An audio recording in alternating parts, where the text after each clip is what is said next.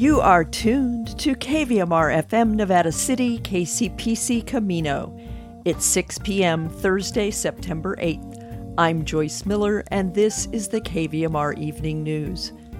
Students have gotten back to in-person classes, but the stretch of extreme weather has again disrupted learning all over the state. The California Report talks to teachers without AC. Plus, it examines new data that sheds light on incarceration rates in rural counties. After news on the mosquito fire and the weather forecast, KVMR's Charles Athill reflects on the death of Queen Elizabeth II after 70 years on the throne. We end with an essay by Molly Fisk.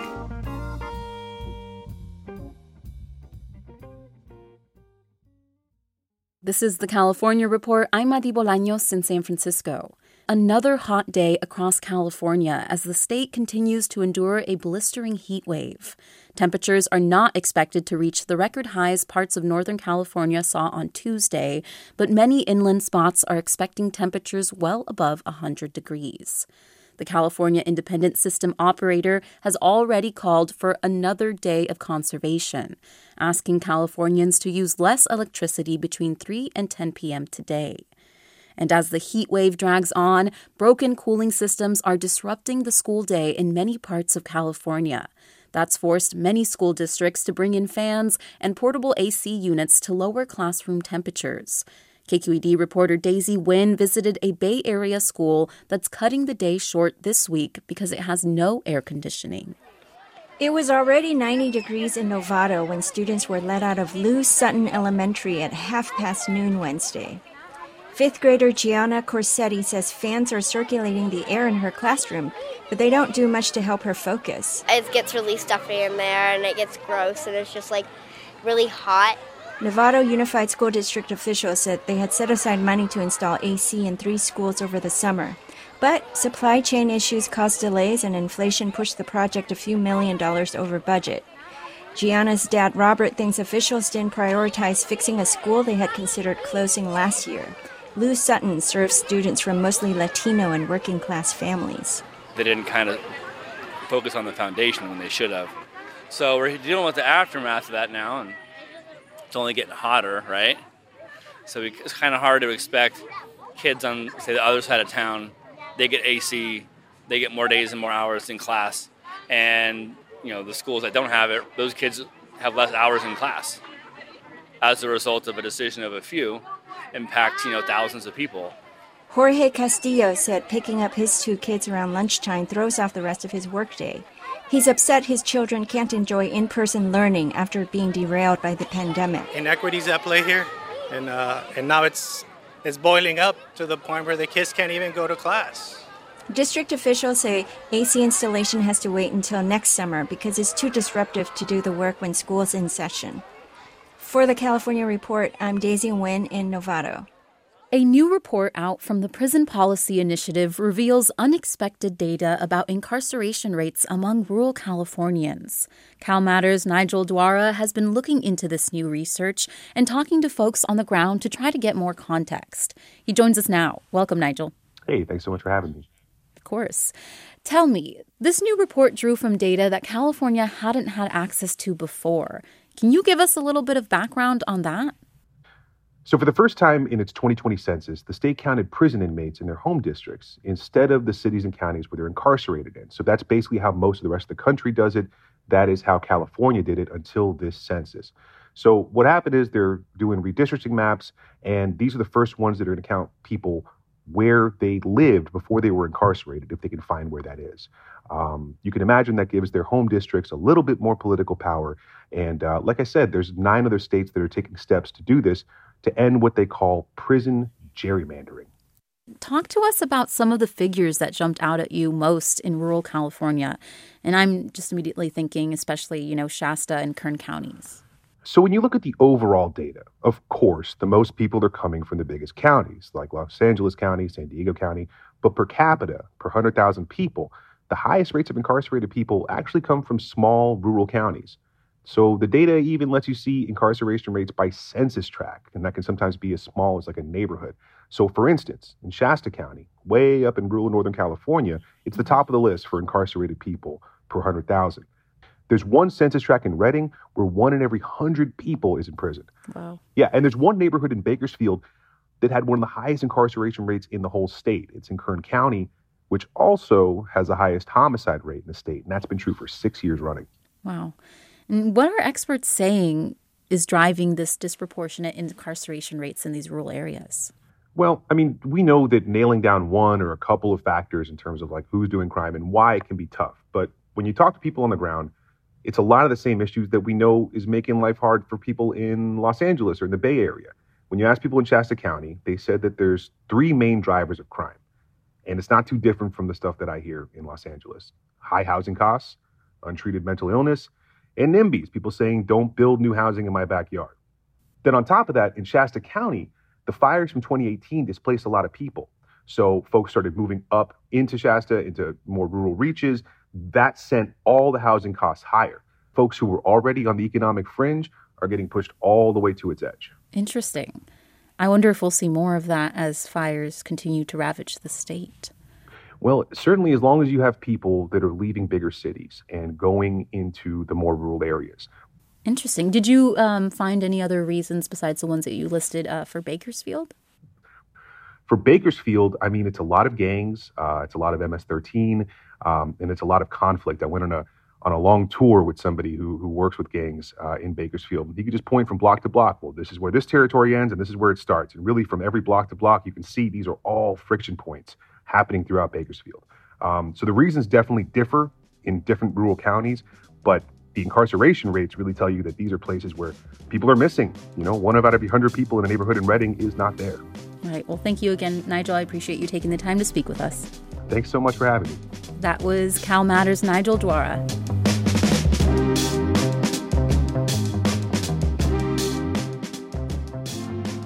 Support for the California Report comes from the California Healthcare Foundation, working to build a more effective, compassionate, and just healthcare system. On the web at chcf.org/health-equity. Hint: fruit-infused water in over 25 flavors like watermelon, pineapple, and blackberry.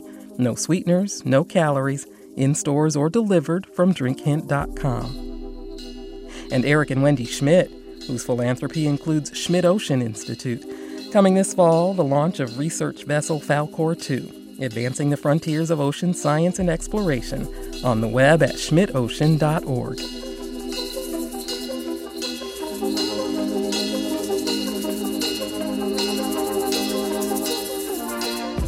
And that's the California Report for Thursday, September 8th. We're a production of KQED Public Radio. And remember, you can get all your daily statewide news on the California Report podcast. Subscribe and download wherever you get your podcasts. I'm your host, Madi Bolaños. Thanks for listening and have a great day. In regional news, the mosquito fire near Forest Hill expanded overnight and today to 8,625 acres, according to CAL FIRE and the U.S. Forest Service. More than 1,700 firefighting personnel were working in 100-degree-plus temperatures and steep terrain with very low humidity and winds gusting to 25 miles per hour. More than 1,000 structures are threatened. Ubinet.com reported this afternoon that Air Attack had reported the fire had jumped the American River on the El Dorado County side. Obviously, the situation is subject to rapid change. According to a story in today's Sacramento Bee, the mosquito fire also is threatening critical infrastructure. CAL FIRE said facilities at risk included the Sugar Pine Dam, Placer County Water Agency's pump station and dam, large power lines, the Ralston Hydroelectric Powerhouse, and cell phone towers. The blaze displayed extreme behavior all day Wednesday and more than quadrupled in size, fire authorities said. It ignited Tuesday evening near the Oxbow Reservoir at Tahoe National Forest, quickly spreading northwest toward Forest Hill. With about 1,500 people, Forest Hill was ordered by the Placer County Sheriff's Office to evacuate at midday Wednesday, along with immediately surrounding communities in Placer County. Parts of Volcanoville in El Dorado County were also placed under mandatory evacuation orders. CAL FIRE put out a news release this morning saying some structures in Michigan Bluff have been destroyed and damaged. Inspectors have started to assess the structural damage, and CAL FIRE said details will be made available to the affected parties. In a filing to state regulators this morning, Pacific Gas and Electric Company said electrical activity occurred close in time to the report time of the fire on one of its transmission poles near Oxbow Reservoir. PG&E said the Forest Service has placed caution tape around the base of a transmission pole. PG&E said it had observed no damage or abnormal conditions to the pole or our facilities near Oxbow Reservoir. The utility company, which has been ruled criminally responsible for sparking the Camp Fire in Paradise and whose equipment was determined to be the cause of last year's Dixie Fire, said it submitted today's filing out of an abundance of caution. The cause of the mosquito fire remains under investigation. Due to smoke from the fire, air pollution was recorded at hazardous levels above 200 as of 9 a.m. today in parts of Placer, El Dorado, and Sacramento counties, including Folsom, El Dorado Hills, Granite Bay, Orangevale, and Cameron Park. Pollution reached very unhealthy levels near Auburn, Newcastle, and Penryn, and unhealthy levels near Roseville, Carmichael, Citrus Heights, and Rancho Cordova. The Forest Service on Wednesday evening announced that a large portion of Tahoe National Forest, including the French Meadows Reservoir and the Western States Trail, will be closed to the public through at least the end of 2022. Turning to the regional forecast from the National Weather Service and air quality data from purpleair.com, dangerous heat and elevated fire weather conditions will continue through Friday, cooling a bit over the weekend. The California Independent System Operator this afternoon extended today's flex alert an extra hour to 10 p.m. instead of 9 p.m. Cooling centers will remain open at the Grass Valley and Penn Valley libraries from 10 a.m. to 8 p.m. through Friday. Tonight in Nevada City and Grass Valley will be clear with a low around 71. The air quality index is in the high 20s at the moment, which is satisfactory, but as with all air quality measurements in this changing environment, it could shift quickly. Friday, expect widespread haze between 10 a.m. and noon. Otherwise, Friday will be sunny and hot with a high near 102 and a nighttime low around 70.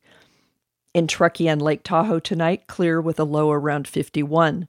West wind 5 to 10 miles per hour, becoming light and variable in the evening. The air quality index in Truckee is averaging in the 50s and considerably higher, around 150 in communities close to Lake Tahoe. Those levels can cause health effects in sensitive groups with 24 hours of exposure. Friday will see areas of smoke before 11 a.m. and after 2 p.m. with widespread haze between 11 a.m. and 2 p.m. Otherwise, mostly sunny with a high near 87. Friday night, areas of smoke before midnight, then partly cloudy with a low around 53. In Sacramento and Woodland tonight, clear with a low around 71. The air quality index is averaging from the 40s into the 60s. Any reading over 50 is considered acceptable, but possibly risky for sensitive people. Friday will be sunny and hot with a high near 110 and a low of 67. You're listening to the evening news on KVMR.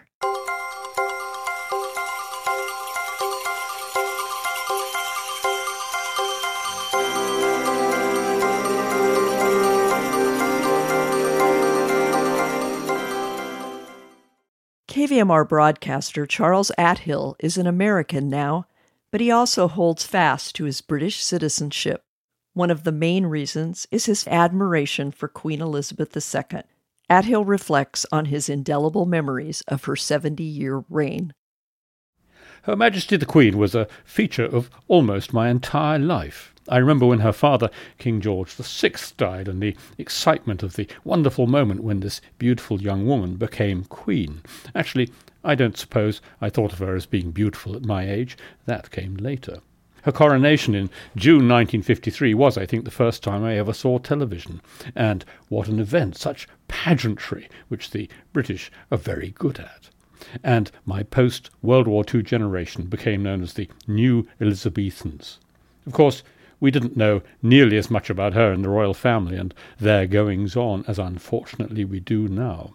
For me, she was appropriately shrouded in mystery, appearing on great ceremonial occasions like the Trooping of the Colour, the state opening of Parliament, royal weddings, perhaps the opening of some prestigious national monument.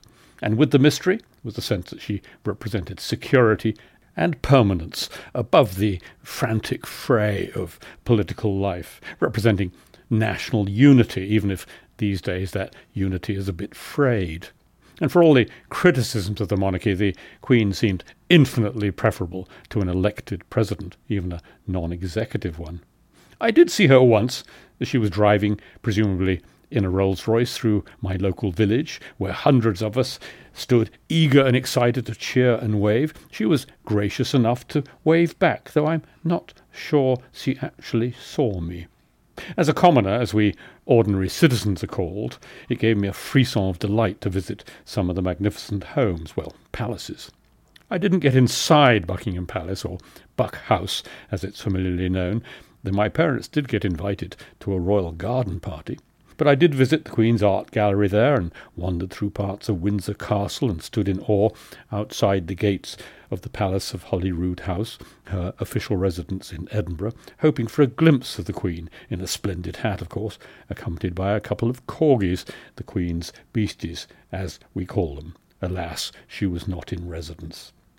And I always rather liked the idea that to be made a Companion of Honour, one of the highest honours of Britain, was the personal gift of Her Majesty, even though I knew it was the bureaucrats of the civil service who compiled the list, which, by the way, includes Sir Paul McCartney and Sir Elton John, as well as opera singers and classical composers and sports people. What taste she seemed to have. When I became an American citizen, I was able to keep my British citizenship, and I've sometimes wondered if I would have become an American if I'd had to give up my British citizenship. And the answer is no. And the presence of the Queen on her throne has something to do with that. Yes, it's a sad moment, but how astonishing to think of her 70-year reign, 70 years of change and turmoil, and 15 prime ministers, which just shows the ephemeral nature of politics compared to the enduring phenomenon of the monarchy.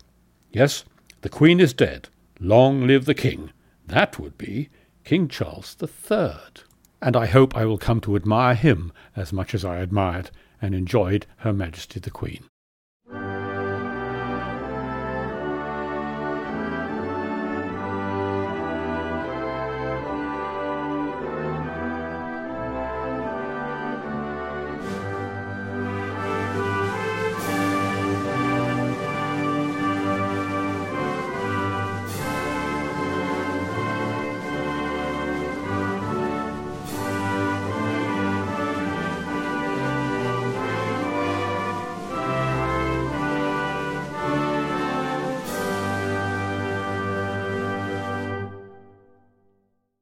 And now, Molly Fisk. Molly Fisk, Observations from a Working Poet. Watching a TV show last night made me want to get married. Something about the ending being tragic and exquisitely well done. Not the stupid, hollow, melodramatic finales we usually see, but simple and devastating. I woke this morning from a dream in which I was holding someone's hand. When I say get married, that's not what I actually mean. It's my generation's code for be in a long-term committed partnership with someone I love, which is too long to say. I have many thoughts about literal marriage, and most are uncomplimentary. I don't need to go into them here. But what it might mean to hold someone's hand, the knuckles and pads of the fingers familiar, comforting, the expansive palm, to feel that casual and meaningful human connection again seemed precious to me, who hasn't thought about holding hands in years. Life is incredibly complicated. I should probably just end here, right? You know what I mean. Everything has background, context, and history. People don't know themselves or know all too well. We build our lives alone and together. We change, fail and succeed, make do, make hay while the sun shines, hurt and care for each other. All the things, the great big human mess. I'm not telling you which TV show, I don't want to spoil it. But in a hospital hallway, exhausted, one character asks another to marry him. They're sitting in those awful molded plastic bucket chairs that are welded together in groups of 4, like industrial church pews, so they're side by side, not able to turn toward each other. It's unexpected in the plot and far from any idealized proposal scenario. Neither of them is beautiful or young. It's a minor scene between a main character and an ancillary one, and doesn't last long. She asks if he's serious, and he says completely. She leans back in her chair and after a pause turns her head toward him and says something like, yeah, or okay. I loved how ordinary it was, stripped of romance but loaded with feeling, coming from someone who maybe had thought about proposing, but wasn't ready or wasn't sure or hadn't had time to plan it yet. It was so symbolic, blurted out like that, probably why it moved me so much. Maybe we're all in a hospital hallway right now, not waiting out a surgery on someone we love, but caught in that same vivid mix of uncertainty, dread, realistic prognosis, and hope against hope. The climate, the fires, the virus, the future. And I'm suddenly thinking, I don't want to do this alone, even though I've been alone for ages, even though I already briefly sort of had a love of my life. And are we allowed more than one? Lately, I hear people saying, and I've even said it myself, we don't get what we want or what we deserve. We get what we get. Today, this seems both true and oversimplified. What if we don't see what we have? What are we not recognizing that's right beside us? And what if we get what we ask for? What then?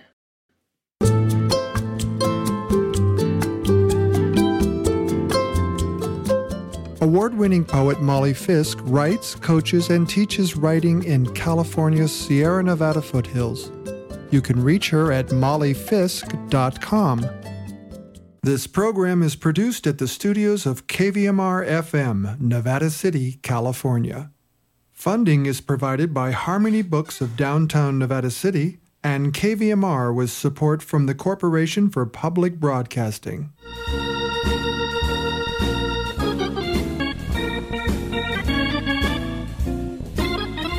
That's our newscast. KVMR Community Radio gets support from Four Paws Animal Clinic. Dr. Susan Murphy and Sue Lester and staff are proud to support KVMR, providing medical, dental, alternative, and surgical services for cherished companions on Searles Avenue in Nevada City. FourPawsAC.com. And Hanson Brothers Enterprises since 1953. Providing aggregates, construction services, equipment rentals, ready-mix concrete, masonry, and landscape products for public works, commercial, and residential projects. Located in Grass Valley and Colfax. GoHBE.com. This is Joyce Miller signing off.